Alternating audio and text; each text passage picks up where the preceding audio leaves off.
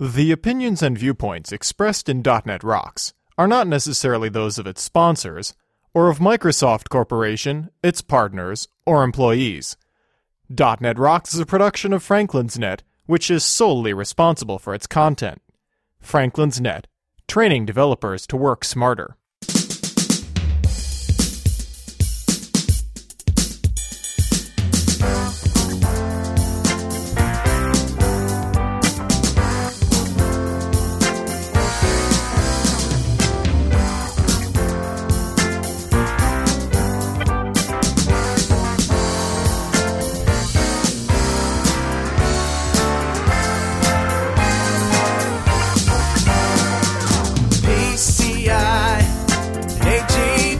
Hey, Rockheads. Quit wondering why there's no lifeguard at the gene pool and listen up. It's time for another stellar episode of .NET Rocks, the internet audio talk show for .NET developers with Carl Franklin and Richard Campbell. This is Lawrence Ryan announcing show number 258 with guest Shawn Wildermuth, recorded live Tuesday, July 24th, 2007. .NET Rocks is brought to you by Franklin's Net, training developers to work smarter. And now bringing world-class .NET and SharePoint training on-site for your development team.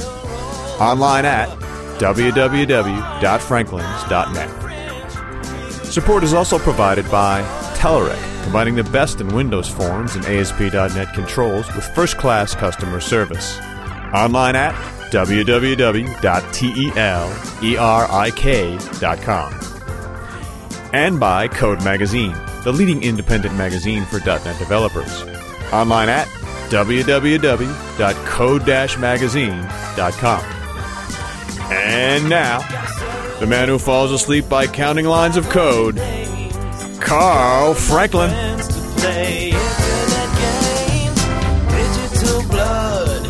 Thank you very much, and welcome back to .NET Rocks. This is Carl Franklin, and I'm here with Richard Campbell. Hi, Richard. Hey, man, and I noticed now that you're about to leave, the weather's finally cleaned up in Vancouver. Yeah, well, we're on our way down to Seattle. We're going to hang out there for a couple days, and then we're going to go to Kim Tripp's wedding. Yeah, I'm really looking forward to that. I think we have to record something while we're down there. Well, that's definitely a side benefit of, having parties like this, is that we get some good shows out of them. Yeah, definitely. We didn't really grab anything while we were up here, although we got a chance to record our usual shows.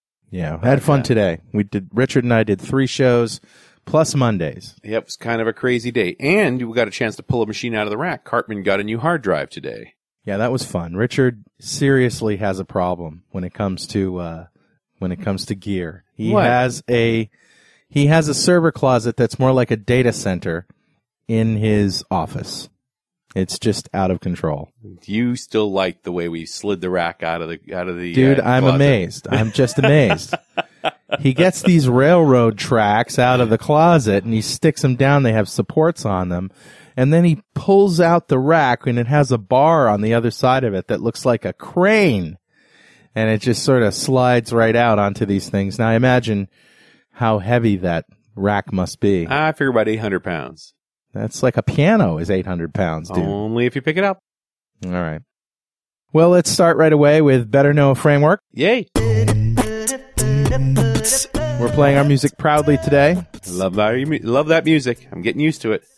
Because our fans tell me to stop complaining about it. They like it. So if they like it, I like it. Right.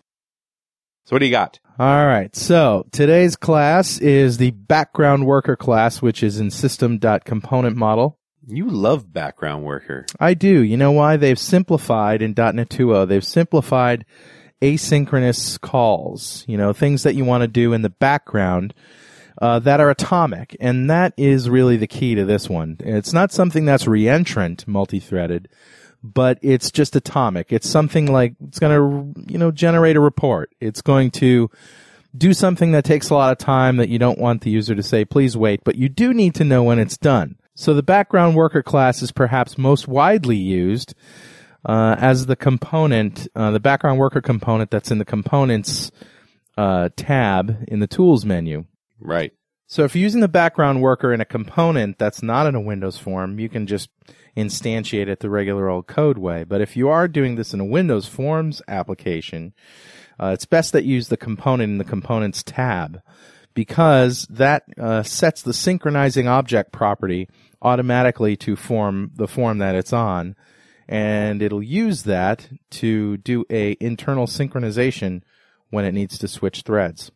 So otherwise, you're going to have to set that property yourself. It actually saves you a bunch of work.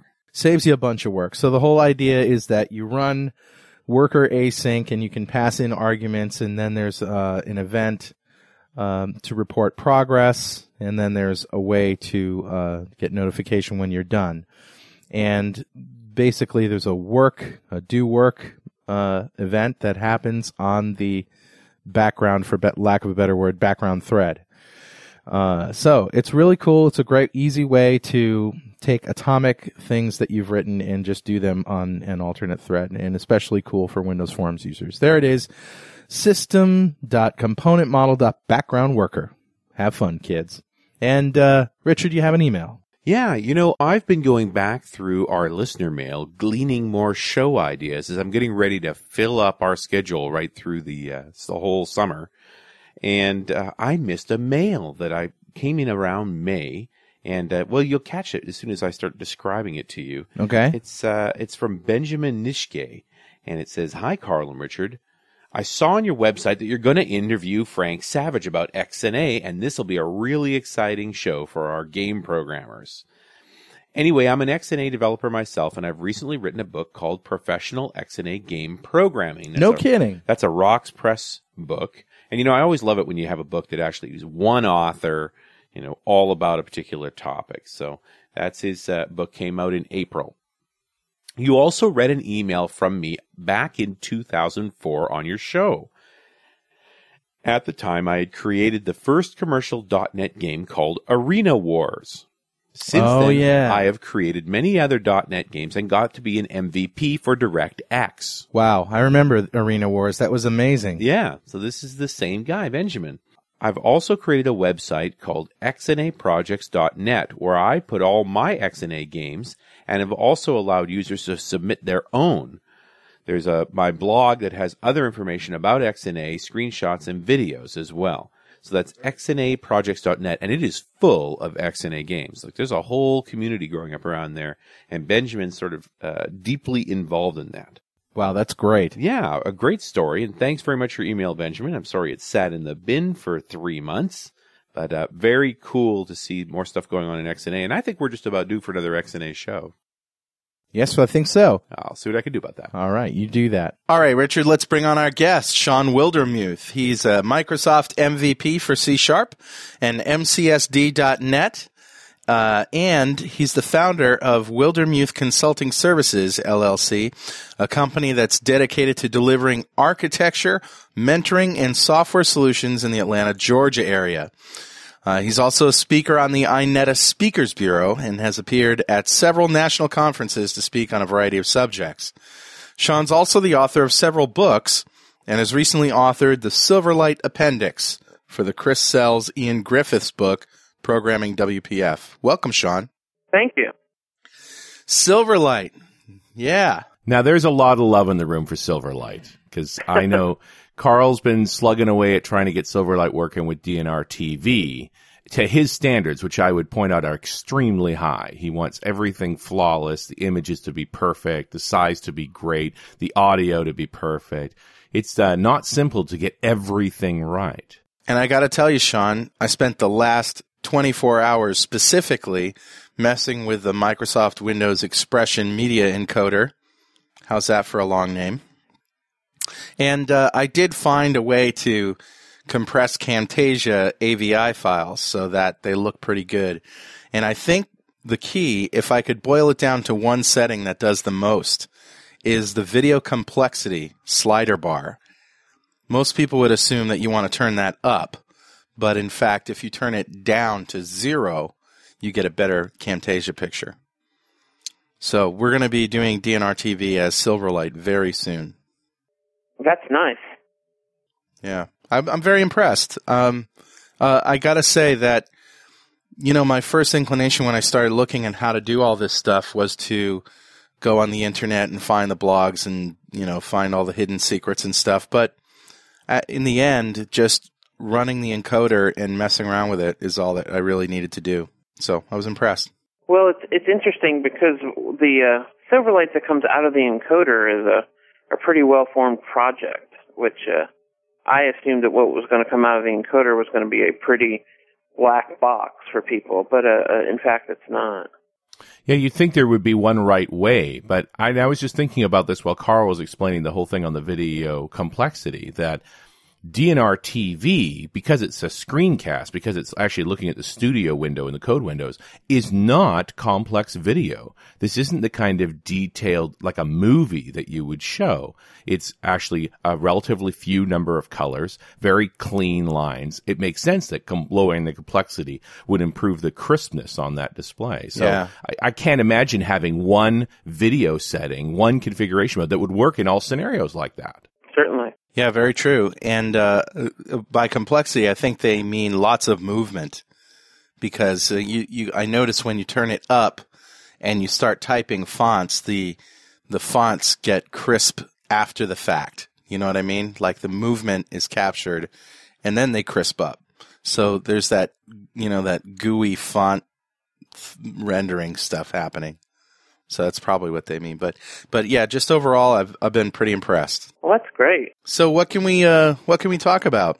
Well, it's interesting because Silverlight, when Mix came and went in a couple months ago, I got a lot of feedback from people who had heard some prominent people say things like, Silverlight's going to change everything. The world has changed as we know it. We no longer need variables, or I don't know what exactly they meant by everything was changing, but on the whole, I'm a pessimist. I'm the angry old man who wants you to get off his lawn. And so my exposure to Silverlight has always been it's a great new tool, but I'm not convinced that it's changing everything. Not the be all and end all of anything. Well, I had an interesting conversation with Scott Hanselman about this. He was banging his head when he before he joined Microsoft, which he did just recently. Yes. Yeah, that's right. With cross-browser issues. Well, and they were actually, he was like, we were thinking about going to Flash or going to Silverlight so that we could just write it once and it work everywhere. And on the face of it, that seems very compelling, especially to typical desktop developers that became ASP.NET developers. Ooh, I can just draw it and it'll work. But it's not that simple. To me, Silverlight really seems like the right place to create set pieces. I don't want to say that it's in the same way that we would use Flash today, but in some ways that's a good example of how it's being used. And the only way Flash is being used is as a client platform through the browser. Yeah. Well, not only client platform through the browser, but Flash is best used, in my opinion, when it is part of an overall website, not when it's the entire website. Oh, okay. And it's an important distinction to me to really get the idea of where Flash is really being used. And the Silverlight truly fit this.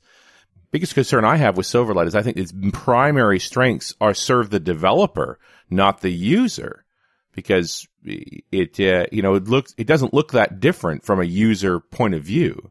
It only makes a difference where the developer is able to do so much more so easily. Absolutely. I think it's an interesting idea there because Silverlight, in a lot of ways, is saying, hey, your developers have these known skill sets, and if you want to get into the space that Flash is in, or you need to use something like Flash, you no longer need to go get an outside consultant to build this little piece that your developers then kind of stick on the page and is thought of as an atomic unit. You can really integrate it end to end. So I think you're right on the money there. It's much more about developer productivity than it is about end user.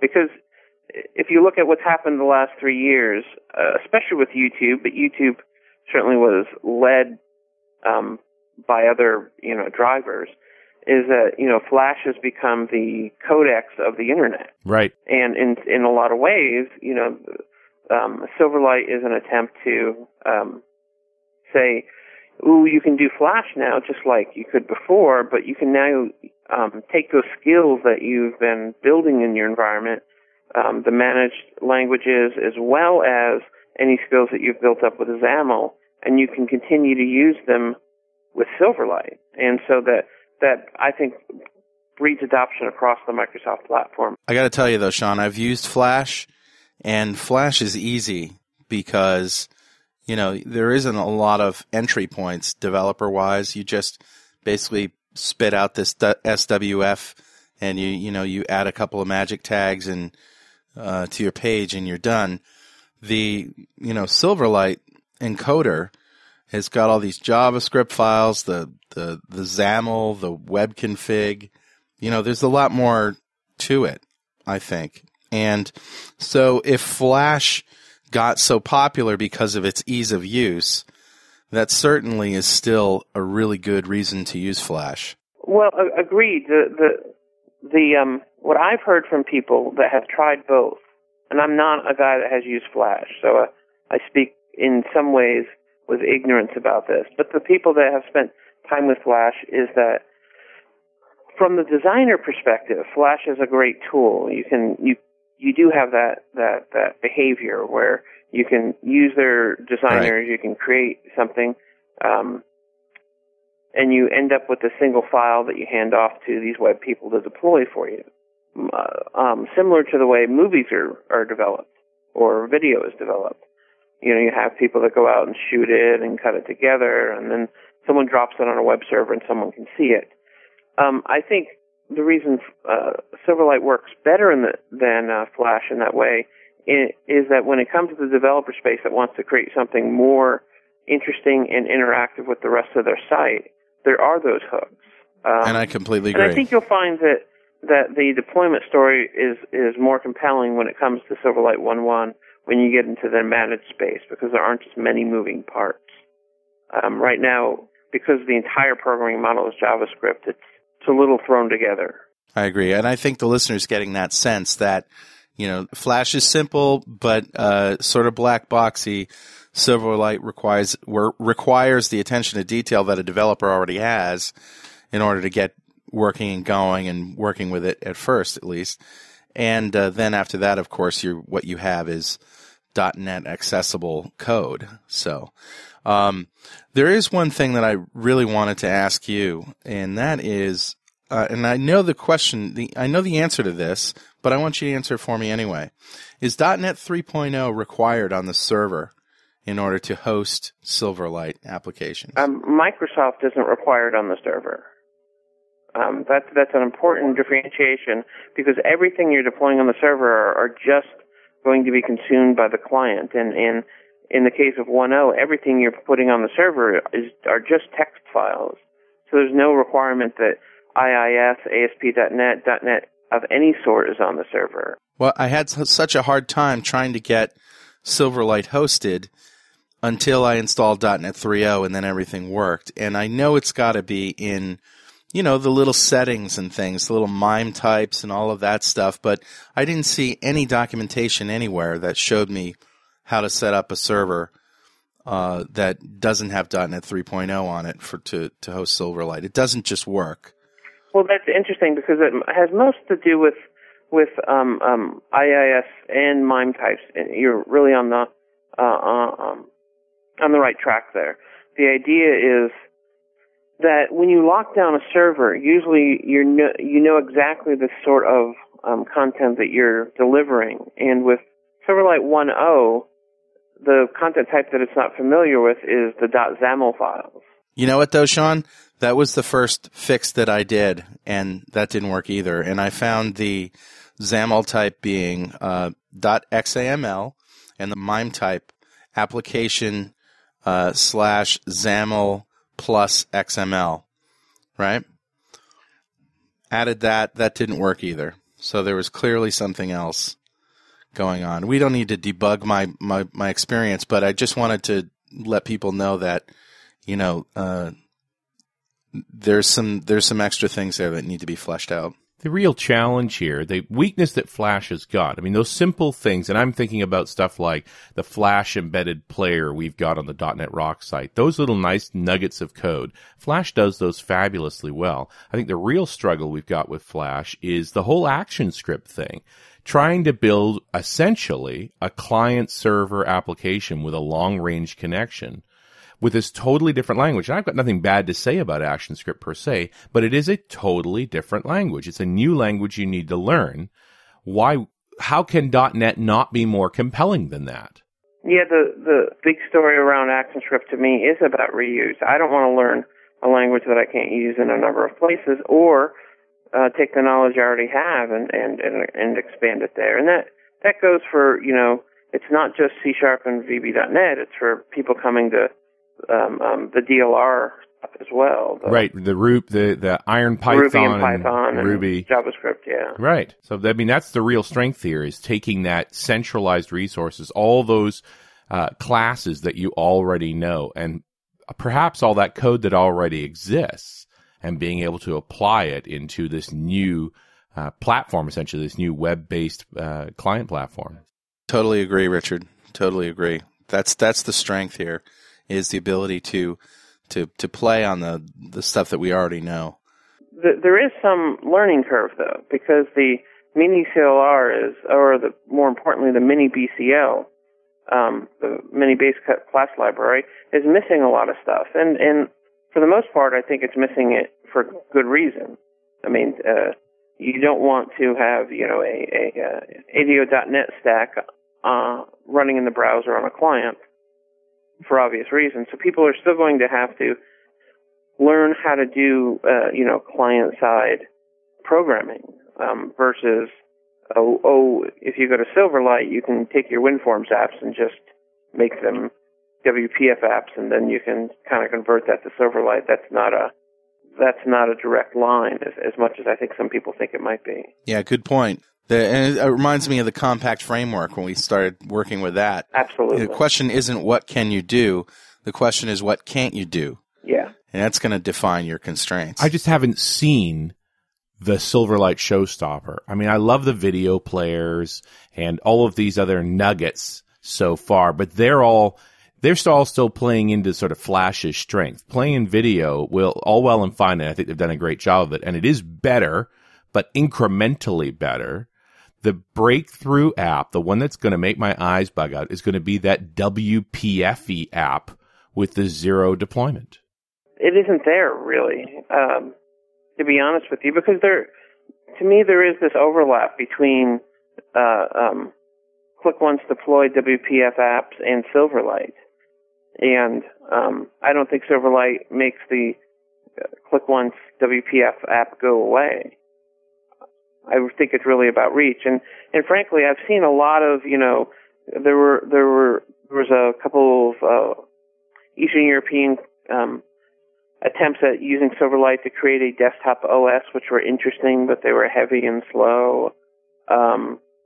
What kinds of things have you seen out there that really turned your eye, Shawn? I really haven't. Most of what I've seen for Silverlight could have been done in Flash just as well, to be perfectly honest with you. There are some interesting extensions to Silverlight 1.1 that people are doing, but none that I have seen that I've gone, oh, that's going to change the way things work. And there have been a couple of attempts, especially by, I think it's a Czech company, but I'm not positive that's where they're at, where they've created a desktop OS using Silverlight. But really, I'm not of the opinion that the OS is going to be in the browser. Yeah, I don't know how good an idea that is, but it's a heck of an exercise. Yeah. Being able to do some very interesting, creative, visual things with Silverlight is cool, and I've seen some good examples, but because of the limitations of Silverlight, one of the big confusions about Silverlight is that WPF and Silverlight use the same XAML. I get that question a lot. Well, why? Why would you use one over the other? And in fact, the XAML in Silverlight is a very abbreviated version of XAML. So there's a lot of tags in WPF that you just can't use in Silverlight. Absolutely. I think that's actually a benefit. One of the things that I've been talking to a lot of people about and pushing as an idea is that for people that haven't experienced WPF yet, which is most everybody, Yeah. Silverlight is a great introduction into XAML because the grammar of the XAML in Silverlight is abbreviated enough that you can get your arms around it really very easily. And a lot of the things that most developers will look at with the XAML and go, well, where is this feature that I would really like? You move over to WPF after some exposure to Silverlight and you go, oh, I don't need to write my own templating engine and my own theming engine and all these other things that would occur to me if Silverlight was the only version of XAML I'd ever seen. Right. All those things do exist. They just haven't all been implemented in Silverlight yet. Yeah. And I sincerely hope they won't be. Really? Yeah, this is the compelling part. There are parts of the WPF stack that I certainly think will make it in and belong there. The control model, the templating support, they all belong there at some point. But when you look at .NET 3.0 is about 30 megs for x86 and about 50 megs for x64 machines. A majority of that is WPF. Okay. It's not Indigo, it's not Workflow, it's not CardSpace. The majority is WPF. The tech stack alone is, I think, a quarter of the entire framework. And so the idea of taking a 30 meg install into the browser, I think will hurt adoption. So I don't want the entire grammar there. I want enough of the grammar that people can be expressive, but not to try to solve the other issues. Like data binding is one that I don't know how compelling it is for Silverlight. Some people think it's crucial for their certain needs, and some people think, well, you shouldn't be writing data entry apps using Silverlight anyway, so why does it matter? Yeah, the prospect of binding to a data set at the browser makes me uncomfortable. Sure. That's why I think a lot of this stuff is going to really react on who grabs Silverlight, how they use it, and what customer demands are made. I do really, really like this approach of we've started with something really small. We're trying to keep the plugin small, and we'll start adding things to the Silverlight runtime as it's needed instead of, frankly, what has more normally been the approach of Microsoft. Let's build it all and then hand it over and find out only 15% of it is used. Interesting. Did you say the text stack alone is 30% of WPF? Yeah. Text is in anything? Mostly because of that includes XPS and the whole printing system. It's all interconnected. I see. WPF is quite young, and yet it's big. It's too rich. There's so much stuff. And I always get this sense, and I hear this from quite a few people, that a lot of this is just going to disappear as plumbing. We're going to get great tools like Blend that's going to take care of a lot of that plumbing for us. Well, yeah, but ultimately you may need to write applications that get down that low to interact with it. Yeah, I think that the tool story is, the important one. Silverlight, along with WPF, the adoptions are going to be completely driven by the tools. And my personal opinion is that Cider isn't that tool. Blend is that tool. Blend is the tool for all of this. I think so, developer alike. I mean, I think that's why there's been such a big push to get Blend into MSDN licensing, which has happened at this point. Right. Because the perception is that Blend should be the tool to write WPF and Silverlight, or XAML really, and developers need access to that as well as designers. It's not, Blend isn't a Photoshop. Blend is a WinForms designer. Yeah, that's really what it is. It's a forms designer. It's just that the forms engine is crazy powerful now. And I agree with you that it needed to be in MSDN. It needed to be in the hands of developers. And I was surprised that Microsoft was initially resistant to that, because I've never thought of Microsoft as a company willing to protect you from yourself. I always thought that the measure of the success of a product by Microsoft standards was how effectively you could hang yourself with it. I could see that. Well, Yeah. you know, VB started off as a very safe environment to develop in, and wasn't that successful when it was that safe. All we ever did was make it less and less safe, and that's what we liked about it. The improvements we made it more and more dangerous to develop in, more ways to destroy your machine with it, and we were happier. And Microsoft's always been willing to do that for us. It really surprised me when they held back with Blend. It's like, what do you got against green on purple? That's what we were looking for. Well, Richard, you got to remember too that they have a lot more marketing personnel now than they did in the VB days, who are more concerned about placement and you know, profiles and customers and the need to appeal to the black turtleneck crowd. Yeah. But I absolutely am convinced that part of the strength of a great development tool, no matter what it is, whether it's this designer's tools or it's the programming tools and so forth, is the ability of the developer to shoot themselves in the foot. In a lot of ways, yeah. It's interesting, the Blend preview that they released at Mix that allows you to create Silverlight is an interesting experience with Blend, because it is that safer version of Blend that I think some people wanted. But that's mostly because Silverlight doesn't allow you to do as much. Right. Although it didn't take Mark Miller long to come out with a session called Hacking Blend. Yes, if Microsoft's not going to allow us to circumvent ourselves, we'll get a third party to do it. That's right. Absolutely. And I think some of it was driven also to try to recoup some of the cost, because Blend wasn't really based on another product, but some of the other expression tools weren't. You know, all of this at the end of the day for Microsoft should be about selling server OS licenses. Yes, but you know, that serves the server team, doesn't necessarily serve the Blend team. Sure. But I don't disagree with you. Ultimately, this is going to spread. The more apps we're able to build like this, and Microsoft's always worked this way. If the developers are happy, we sell more OS licenses because they can build more software. New York never sleeps, so why should you? Introducing Sleepless in New York, the ultimate SharePoint weekend, September 7th through 9th in New York City. Infusion Development, world-class Wall Street technology consultants, and published SharePoint book authors wants to fly you to New York City free for the ultimate training weekend. They'll even put you up at a first-class hotel, though you probably won't see much of it.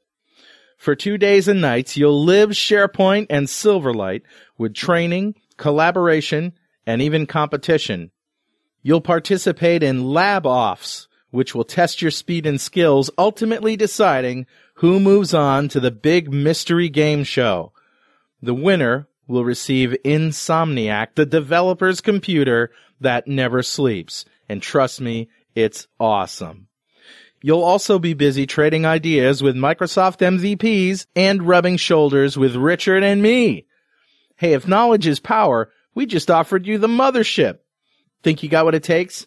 Apply now at infusion.com/sleeplessinny. The deadline is Tuesday, August 14th to apply for Sleepless in New York, the ultimate SharePoint weekend, September 7th through 9th in New York City.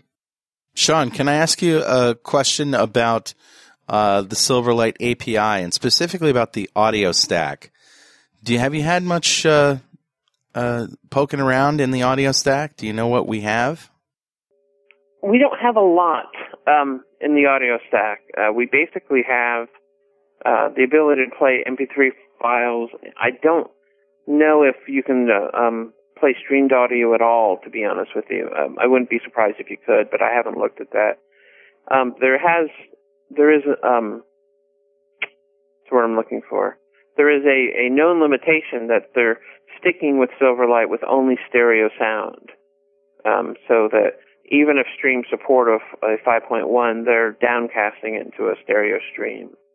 I seem to remember reading a blog where somebody had, a lot of people are pushing for 5.1, or somebody was telling us this. Maybe it was John Lamb, Richard? Yeah, I know I've seen that conversation as well, which means it's probably regional director related. It might be. But so. And I agree with the basic tenet. We need 5.1 if we're going to go to all the trouble of encoding stuff at 720p. But here is the thing that I don't think is very obvious to people from the outside. Right now, the Silverlight runtime is 4 megs, approximately. Right. That includes the entire ability to view video and audio. So there's no requirement to have media player already installed on a machine at all. Everything's inside the runtime. So that any support you have for adding different support for video and audio streams is going to start creeping up that runtime larger and larger. I don't mean to say that this particular feature is a bad one. I think 5.1 is an interesting idea. It just doesn't seem the priority. Yeah. You know, that mentality definitely comes from people who aren't serious about audio. You know, some folks hear the quality of the sound in a much more detailed way than others. And one of those guys is sitting not far away from me. Well, what's interesting is the problem I have with it is we're talking about a web technology. We're not talking about showing it on my TV. You know, if I was going to download 5.1 surround sound and 1080i or 720p video, I wouldn't be displaying it in a browser window on my laptop. That's not the appropriate place. I don't have 5.1 on my laptop. I don't think I care. I don't browse the web with my TV. Well, what about with WPF? I haven't even looked at the audio stack in WPF proper. Do we have low-level audio like ASIO level audio, or is there some low-level Microsoft API in there?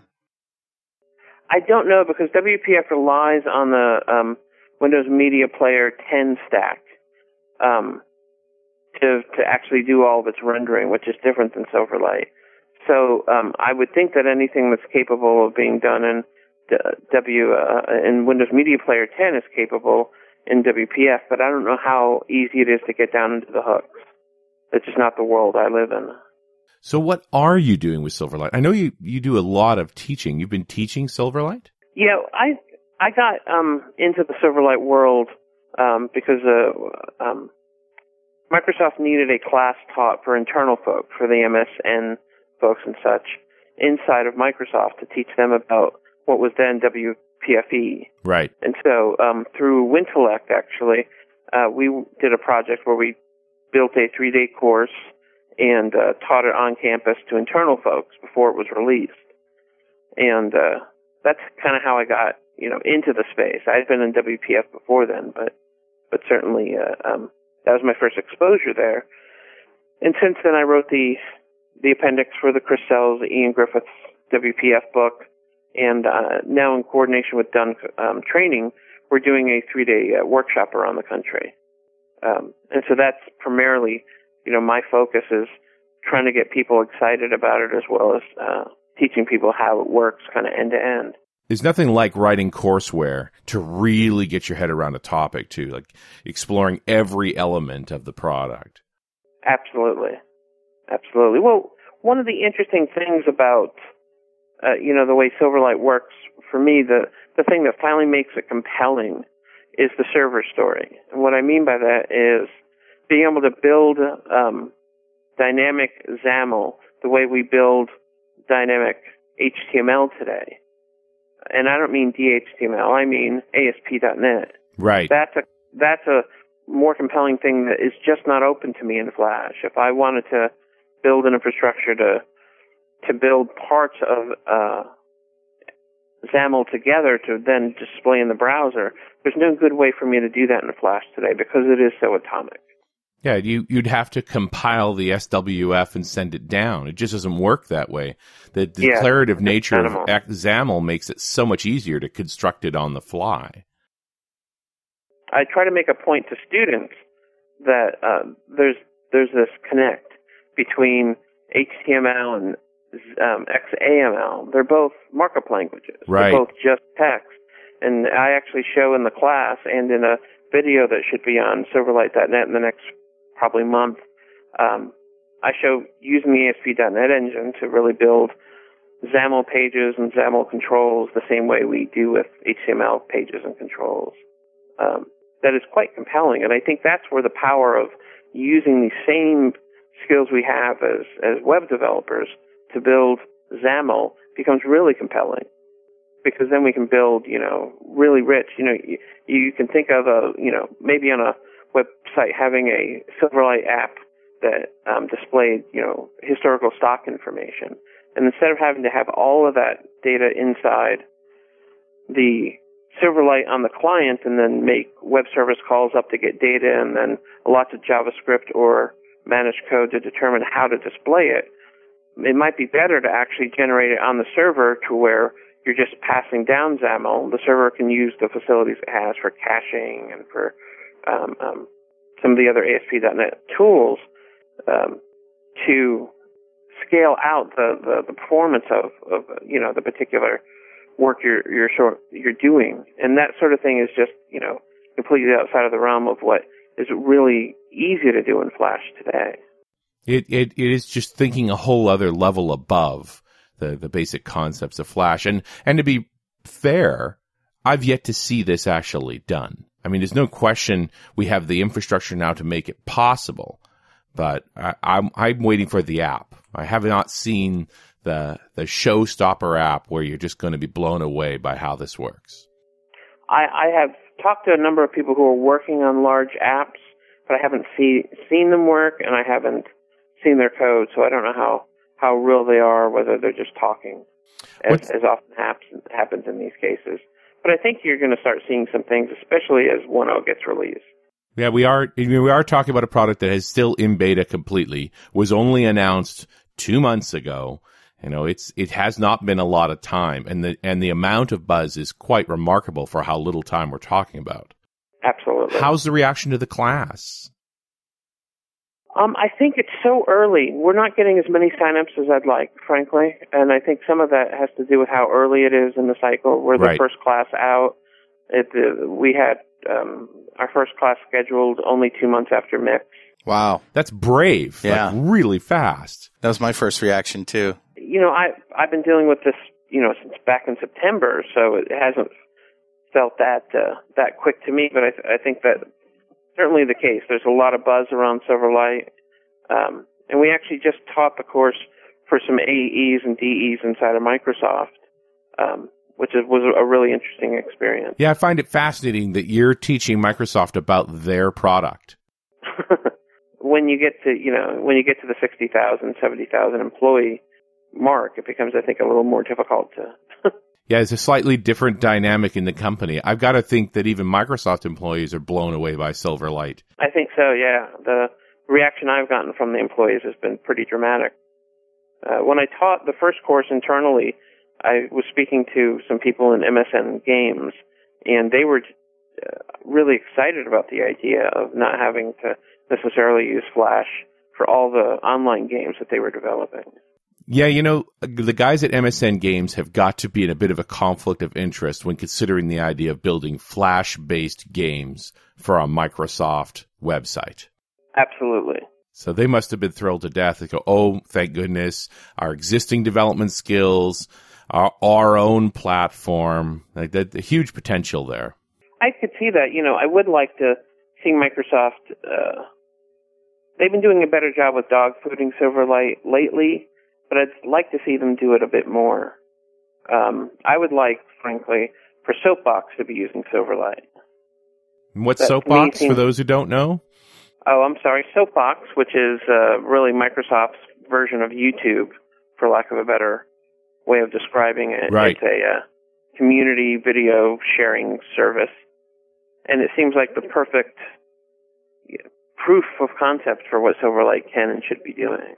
It's very interactive, not just showing the videos, but also the entire site is using Flash to do some very interactive, interesting things that Silverlight could do really well. Yeah, absolutely. Yeah, it seems a shame that they waited that long to get those guys involved in Silverlight. Now they should be first out the door with it. So now that the product is almost ready, it hasn't shipped yet. I'm hopefully they're pounding away at implementing it across the board.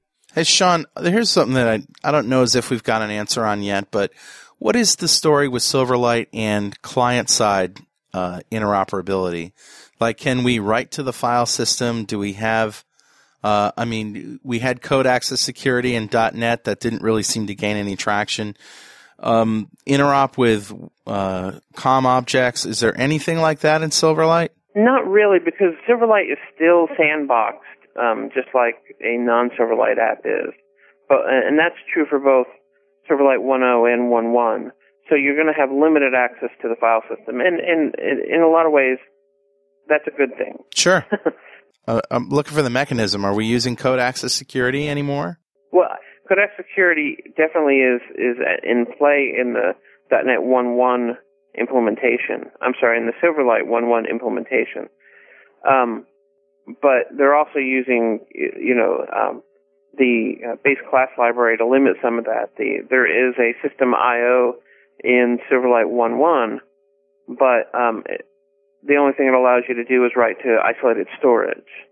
So the story is similar to the kind of quick once deployment story, but certainly not the same. The expectation is that people think of Silverlight much more like they would a typical web app, and you don't want much interaction with the client. You may be using it for personal settings or some small amount of storage, but certainly not real storage. Yeah, true isolated storage, I think, is about all you're going to allow Silverlight to have in the foreseeable future. I mean, right now it's a confidence issue that anybody wanting to implement this and not see it as a virus is going to want to know there's a nice strong sandbox around it. And just to take that a little further, we talked about dynamic languages with John Lamb, and one of the things that came up was manage JavaScript on the client, and especially in conjunction with Silverlight. How's that going to work? And what are the security implications? Silverlight 1.1 supports the DLR, and I'd like to talk, smartly about it, but I'm just not in the DLR space much, so I can't talk all that well about it. But I can say that the DLR is fully supported in Silverlight 1.1, so you can write your apps with dynamic languages. Now, to the extent of how that works, or how that can interact with the HTML page, or taking your JavaScript and bringing it into that managed environment, I don't know those answers, unfortunately. Fair enough. I do get the sense that Silverlight, which obviously came out of WPF, has been grabbed onto by other teams now, and the DLR team is the most obvious one, but I'm sure there's a few other folks out there that are realizing the potential of the platform and bringing more languages to play and more resources to play in that scenario. Sure. I think there was a confusion coming out of Mix that Silverlight and the DLR were intermingled in some way, and that's unfortunate. I've gone to a number of user groups and talked about Silverlight, and they were like, well, what if I don't want to use dynamic languages? I want to use the C# or the VB skills I have, and trying to get them across to them that they're not linked really at all. There's interoperability between them so that the Python and Ruby people can come over, but it's not a requirement. It's been a bit more of a struggle than I expected it to be. I think the story coming out of Mix was confused, certainly, for people, maybe people that weren't at Mix, but...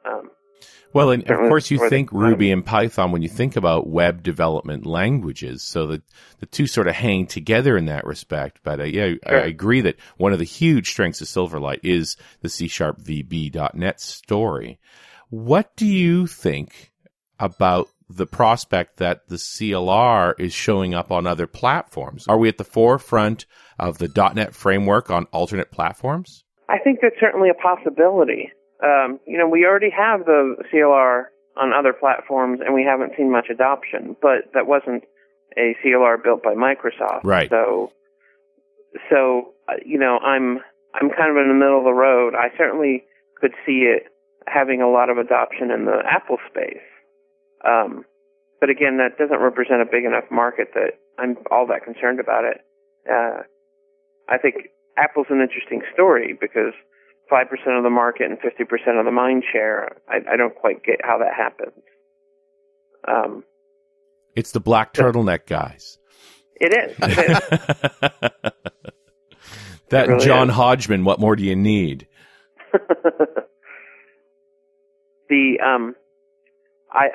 I don't know whether you guys are familiar with Moonlight. Well, yeah, we heard about it from Miguel de Icaza.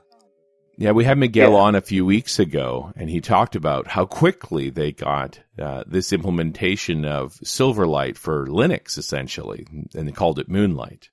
I have not seen it working. I have seen videos, and I was very impressed at how much of it they have gotten working. And I think there's certainly a great benefit if they actually get it working. You know, one of the problems with Mono has been typically its lag, and if it can actually come up with a Silverlight implementation somewhere around the 1.1 time frame, that would be huge. Oh, yeah, incredible to be at that caught up. And admittedly, the libraries are smaller. This is not a tremendous amount of code. It's a few lines of code very well thought out. Right. And certainly lends itself to this smaller team, rapid development model. Absolutely. Absolutely.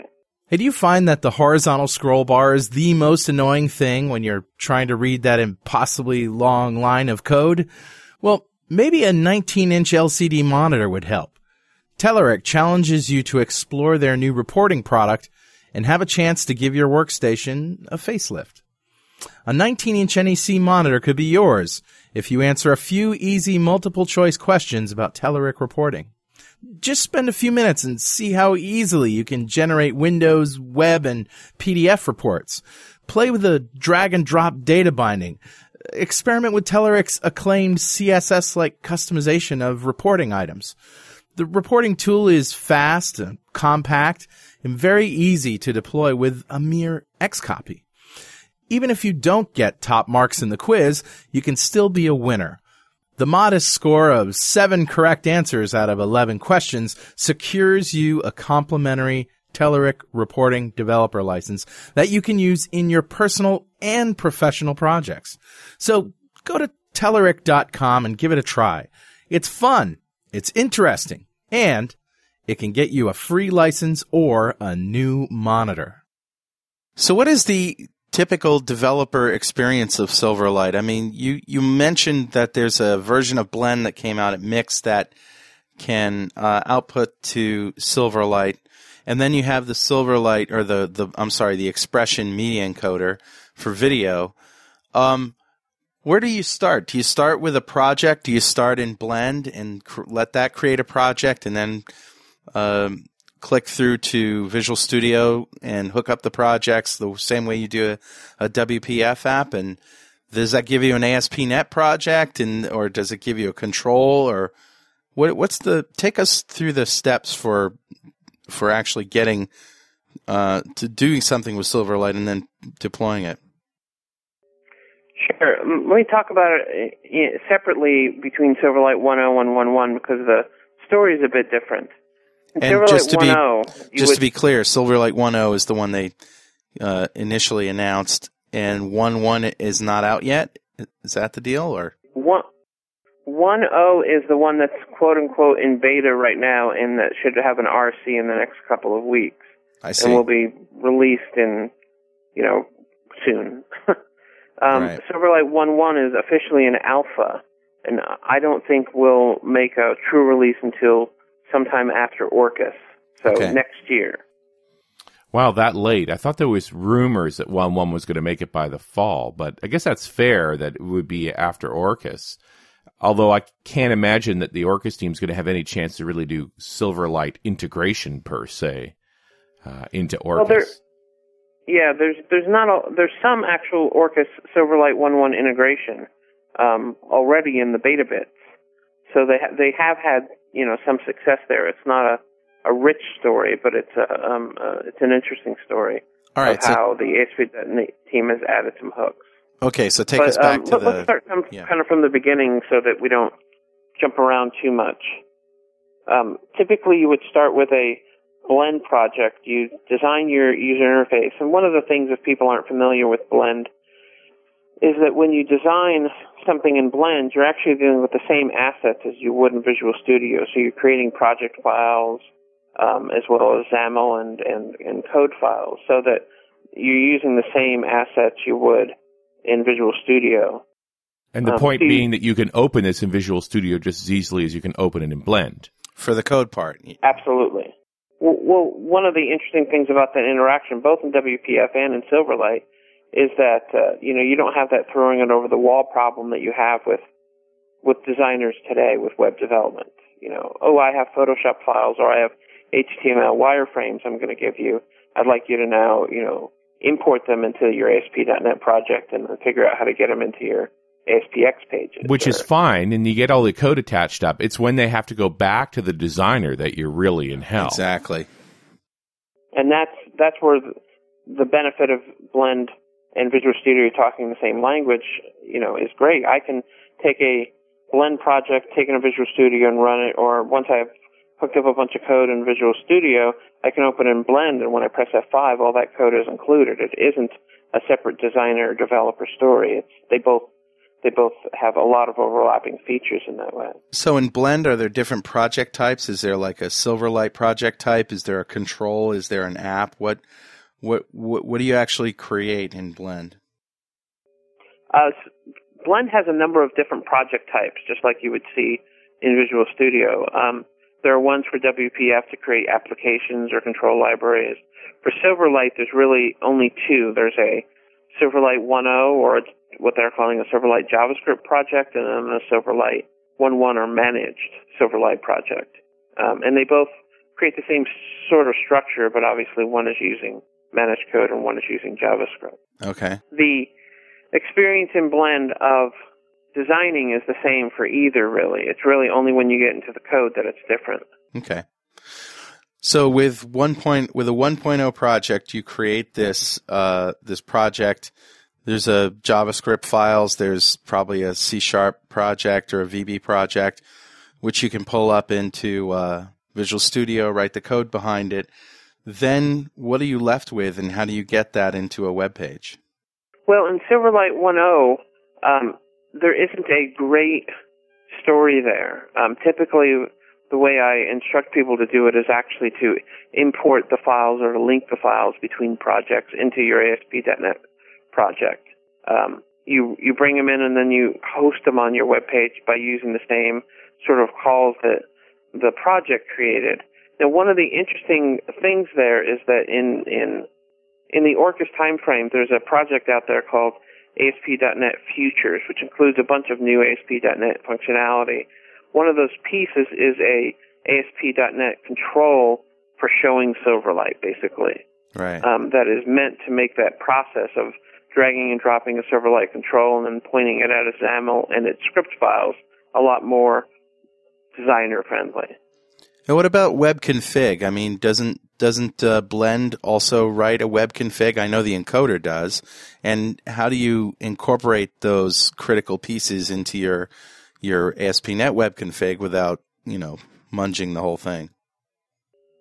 Well, truth be known, the web config is there in both Silverlight and the encoder, though I say in the encoder with a little trepidation because I haven't looked at it as deeply.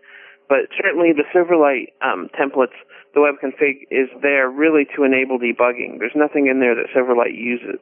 I see. Because again, Silverlight's all run on the client, so the web config doesn't exist as far as it is concerned. So you don't have to merge your web config into your project, at least for Silverlight, and I don't think for the encoder either. Okay, good enough. So the 1.1 story, though, is the managed code version of Silverlight, which you said, right? Right. And if you have a 1.1 project in Visual Studio, that maybe you started in Blend, there is a way to take your ASP.NET project and say, add a Silverlight link. What that essentially does is cause your binaries, your assemblies, to be copied over into your ASP.NET project every time the Silverlight project is built, as well as your XAML files automatically. So it's a little better story of having kind of the Silverlight project as a member of your larger solution, and then as the project is built, those assets are brought into the main ASP.NET project more automagically. So with 1.1, you don't have the JS files, the JavaScript files that are needed for 1.0. You just have the assembly and the XAML. That's it, right? Well, you still have the Silverlight.js file, but that's the one JavaScript file you need in any case. So whether that JavaScript file is eventually located on some Microsoft server or whether it's included once in your project, that's still going to be required. I see. Because that's the code that injects it into the page and that knows about whether Silverlight is installed and helping people install it in place and things like that.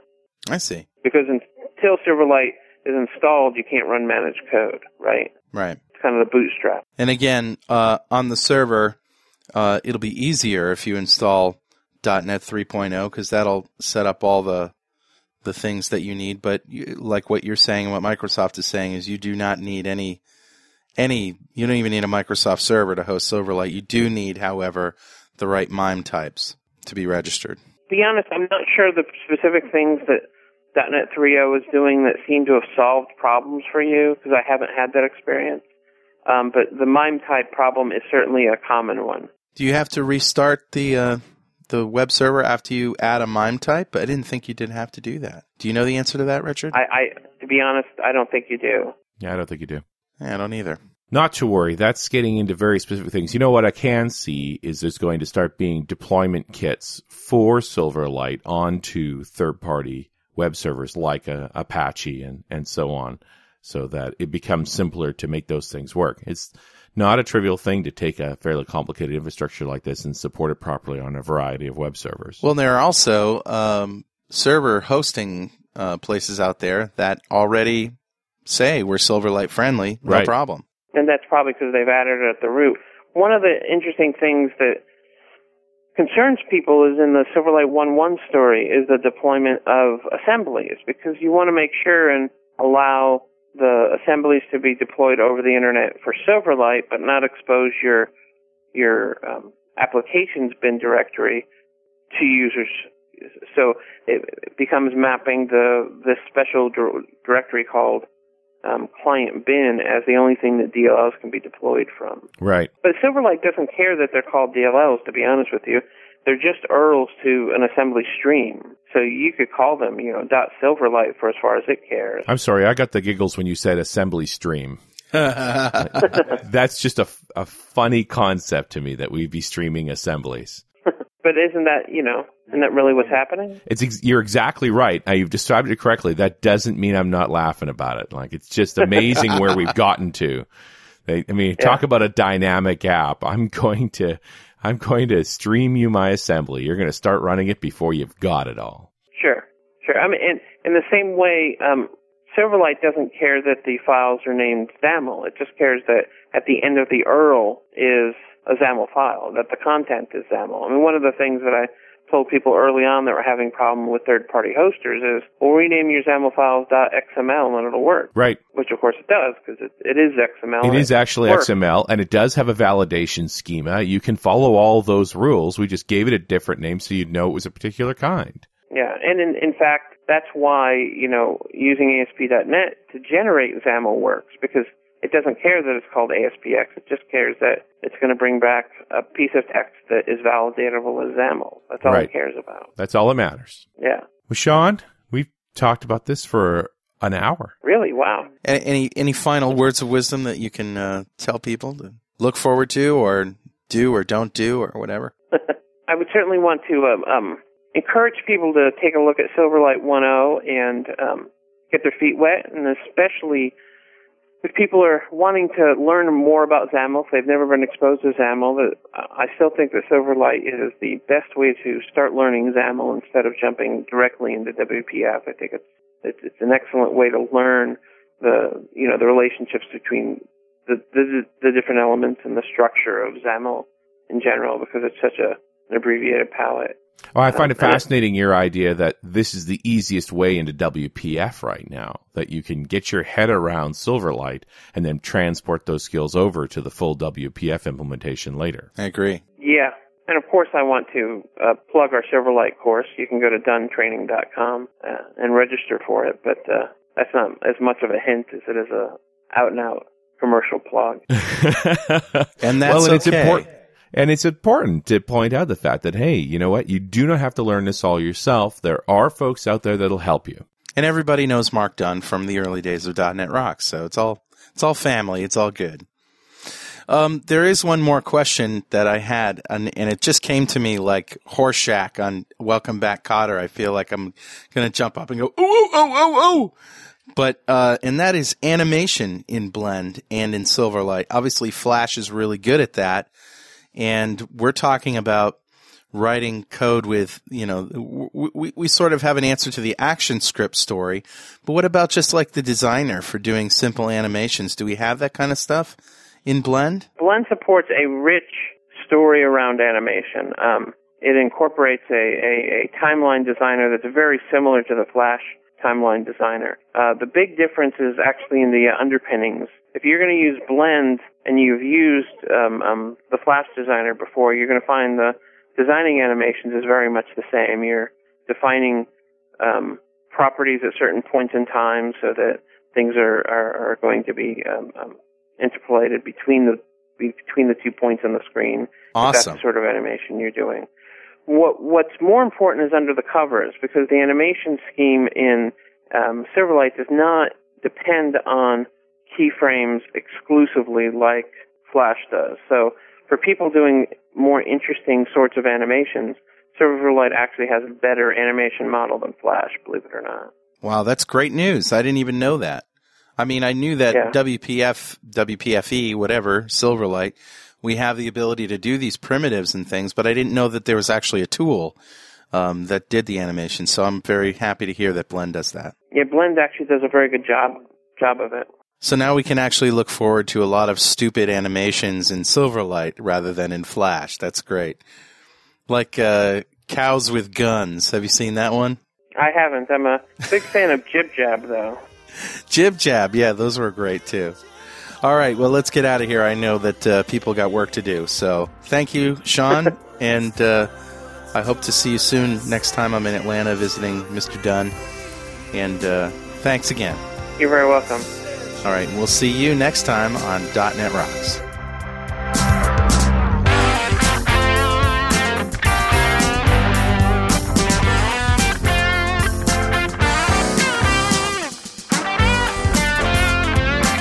.NET Rocks is recorded and produced by PWOP Productions, providing professional audio, audio mastering, video, post-production, and podcasting services.